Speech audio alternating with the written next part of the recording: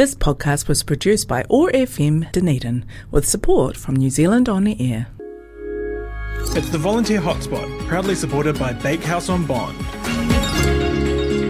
Yeah, this time every week we take a look at the power of volunteering in our communities, talking to organisations about the ways that volunteers make a contribution to the great work that they do. And joining me on the line this morning, Melissa Hawke from Girl Guiding New Zealand. And it's nice to talk with you, Melissa. Thanks for joining us. You're welcome. Thanks for having me. Tell us, Melissa, a little bit about your own relationship with guiding. So I've been a member of Girl Guiding since I was 5 years old. So I went all the way through Pippins, Brownies, Guides and Rangers, and then I've been a leader for a few years. So it's been a really long time. Well, isn't that wonderful that you've felt that connection, that you want to maintain it through that time? And I guess that's what you're really striving for, isn't it? Is to get girls engaged and to help them maintain that relationship with guiding all the way through. And being part of all of that is all the volunteers that make all of that possible. So let's talk a little bit about volunteering with guiding. How does it work, and what are the opportunities available to people?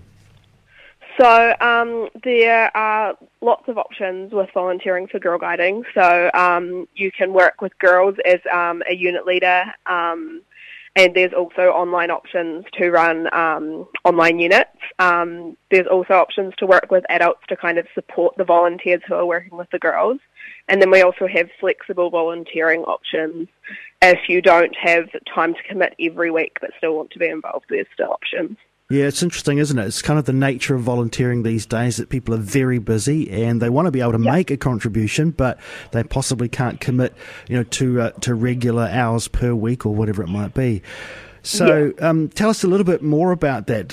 So you mentioned before that there might be opportunities, for example, just to pass on some of your skills through a certain period of time with volunteering with Girl Guiding. So we have the flexible volunteer pool where people say what their skills are, and then those of us working in units and with the girls can kind of call on those people for specific expertise, like if they have like some outdoor qualifications they want to help with, or if they work in advocacy, that kind of thing, and want to help just with what they specialise in. What about if you are able to offer something a little bit more in terms of a long-term contribution? So you can become a unit leader working with Pippins, Brownies, Guides and Rangers, and you're able to choose the age group, the location, including volunteering from home, and the dates of your weekly commitment. And then there's also working with adults as a local coordinator to kind of help those unit leaders and support them in their roles. And do you have to have had an established relationship with Girl Guiding? Do you have to have been a guide yourself, for example? No, most of the leaders that I know haven't had long-standing relationships with Girl Guiding, and their contributions are just as valuable. Yeah. Obviously, it's really important that Girl Guiding has appropriate people getting particularly involved with dealing with the girls themselves. Tell us a little bit about the process of which you use to onboard volunteers. So you register through the Girl Guiding website, and one of our fantastic staff team contacts any new volunteers. You'll be police vetted. There's an interview process to kind of figure out where's best for you to be volunteering in the organisation and what suits your strengths the best. And then, you go into a unit and kind of see if it's right for you. And what about any training that might be required? Yeah, so most of the training is online.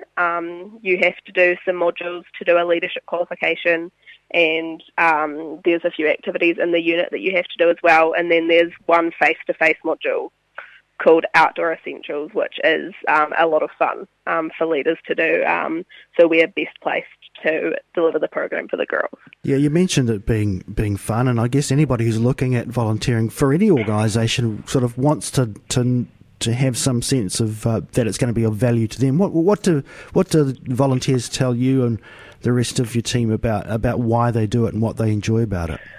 Most of the time it is that we all want to give back to our community and that we really love working with the girls in our units every week. They're all pretty amazing, and we get to plan really fun activities that often are things that they don't get to do in their normal life. And at the moment, are there opportunities for volunteers across all those areas that you've talked about? Yes. So you're always looking for people? Yes, yeah. All right, if someone wants to take that next step, Melissa, and get in touch with Girl Guiding about what might be suitable for them in terms of making a volunteer contribution, what should they do? They should go onto the Girl Guiding website, www.girlguidingnz.org.nz, and sign up via there. We also have Facebook and Instagram pages as well, which are just Girl Guiding New Zealand. All right. Well, it does sound as though you've got plenty of opportunities for someone who's keen to help out with Girl Guiding. Maybe you do have that relationship with Guiding from back in the day, but if not, it's not absolutely essential in any way. You can work with the girls, you can work with the adults, you can get into a flexible volunteering situation and find a contribution that suits you. Hey, Melissa, thanks for taking a little bit of time to join us here for the Volunteer South Hotspot. Thanks for all the great work that you're doing as well, and let's hope that you get contact from some people who might be interested in helping out with volunteering. Yes, thank you so much for having me and inviting Girl Guiding to come on the spot today. Kia ora. Bakehouse on Bond is the bakery for all your snack and lunchtime needs. We are in 2 great locations in Dunedin, the main bakery in Bond Street and our new store at 138 George Street, next to Westpac. Got a fundraiser or catered event coming up?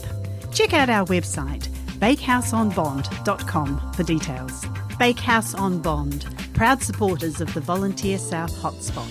And we thank Bakehouse on Bond for supporting this each and every week. It's great, isn't it? Every Friday to find out a little bit more about volunteering opportunities. And of course, we all know it's the lifeblood of what goes on at grassroots level and how things get done in any city, certainly our city as well. Volunteering, very strong and very important. Well, the Volunteer Awards are actually open. Nominations for those, for the Dunedin Volunteer Awards.